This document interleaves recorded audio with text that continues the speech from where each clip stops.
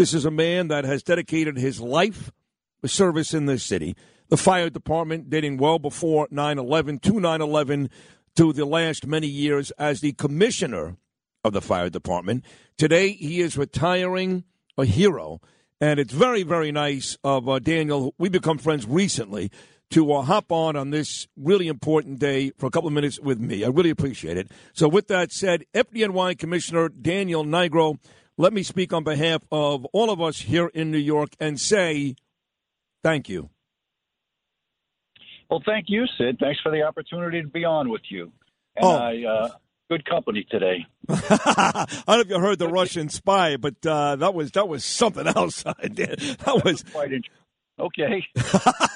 It was amazing. But you, on a serious note, you've been great to this city for a very, very long time. So for folks that know you're retiring today, but don't really know how you got to the upper, to the FDNY commissioner, give us a Monarch Note version of your stay at the fire department to get where you ended up today.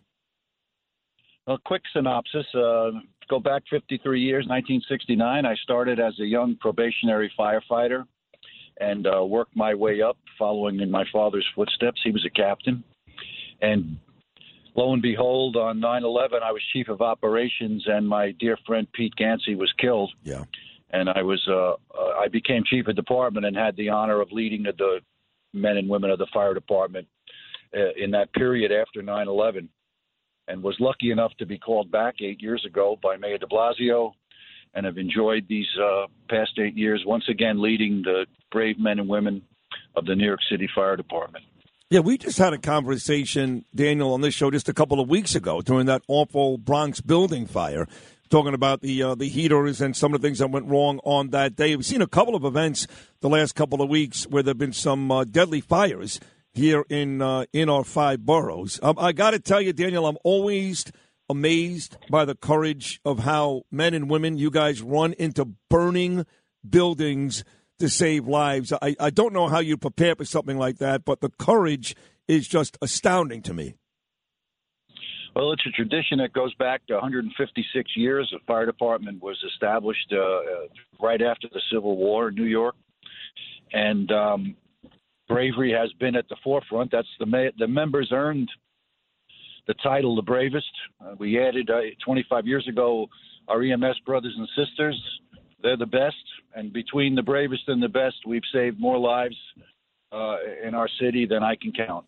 You know, over the years, Daniel, and maybe I'm wrong about this, but there seemed to be this sibling rivalry for a long time. You guys even play a really physical football game between the cops and the firemen, and I've been told at least that recently, the last couple of years, that's kind of quelled just a bit, that you guys don't like the criticism that cops receive on a daily basis, and some of that Hatfield versus McCoy stuff has actually gone away. What is the true relationship as you get ready to leave today between the FDNY and the NYPD?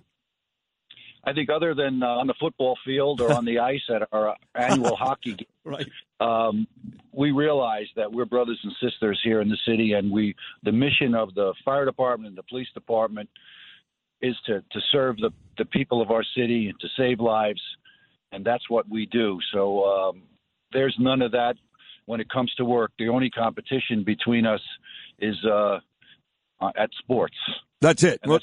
Those are great games, too. Both of those games, the hockey game, and Boomer Esiason is one of the guys involved in that, and the football game. I'll ask you this. It's a 50-plus year career, Daniel, which, again, 9/11, you had to step in when Gansey, God rest his soul, died. You're the commissioner now for the last 6 or 7 years. So it's a long career. Do you remember the very first time, Daniel, where you were, what borough, what place, the first time you ran into a burning building?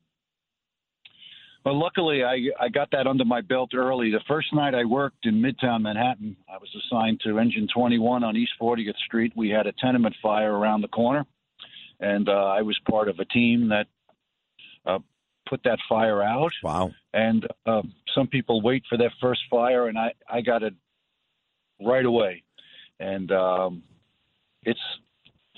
it's a great job. Our members enjoy it. They call it the greatest job on earth, and I can't disagree. You know, it's funny you say my first fire. Like, you listen to these kids, for example, Daniel, who sign up for the service, right? And all they want to do is go fight. You know, the other stuff they don't care about. They just want to go fight.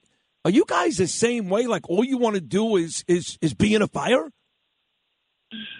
Well, what other people call a bad fire, our members call a good fire. So, Wow. we certainly care about the folks that are put out of their homes, and no one wants to see a fire. But our members join the fire department to help others to, whether it's medical calls or fires. They want to be active is what they want to do. It's not a career for someone that wants to just sit around and wait for nothing to happen. We want to be active all the time, and the more active they are, the happier they are. Wow. Bo Dietl sends his best to FDNY Commissioner Daniel Nigro. Two quick ones I'll let you run. First of all, are you involved in the process of bringing in the man or woman to replace you? I am not. My first deputy, Laura Kavanaugh, will step in tomorrow as commissioner, and she's very talented. She's been with us for the past 8 years. She loves the department, and she'll do a good job. And we'll see who Mayor Adams picks as a permanent fire commissioner. All the men that are in their car right now, and a lot listen to me. I'll never forget that Jim Basso golf tournament this summer, Daniel, where you guys showed up big for that 9/11 event, and all of your men came up to me and said, we listen every day, and Rodriguez and Nigro. For all the men in their cars listening right now, what is your message to them as you're set to retire today? Well, I've been proud to be the leader of this department, both after 9/11 and especially these past 2 years through the pandemic. And I wish them the best health, happiness.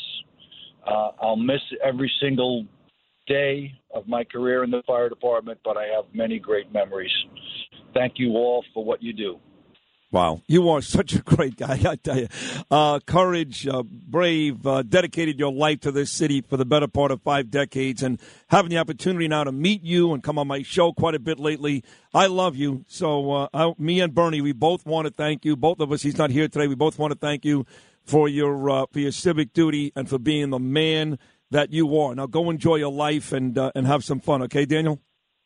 Likewise, Sid. You guys are great, and please, regards to Bernie. I wish him well. We think about him, and the members of the department are praying for him.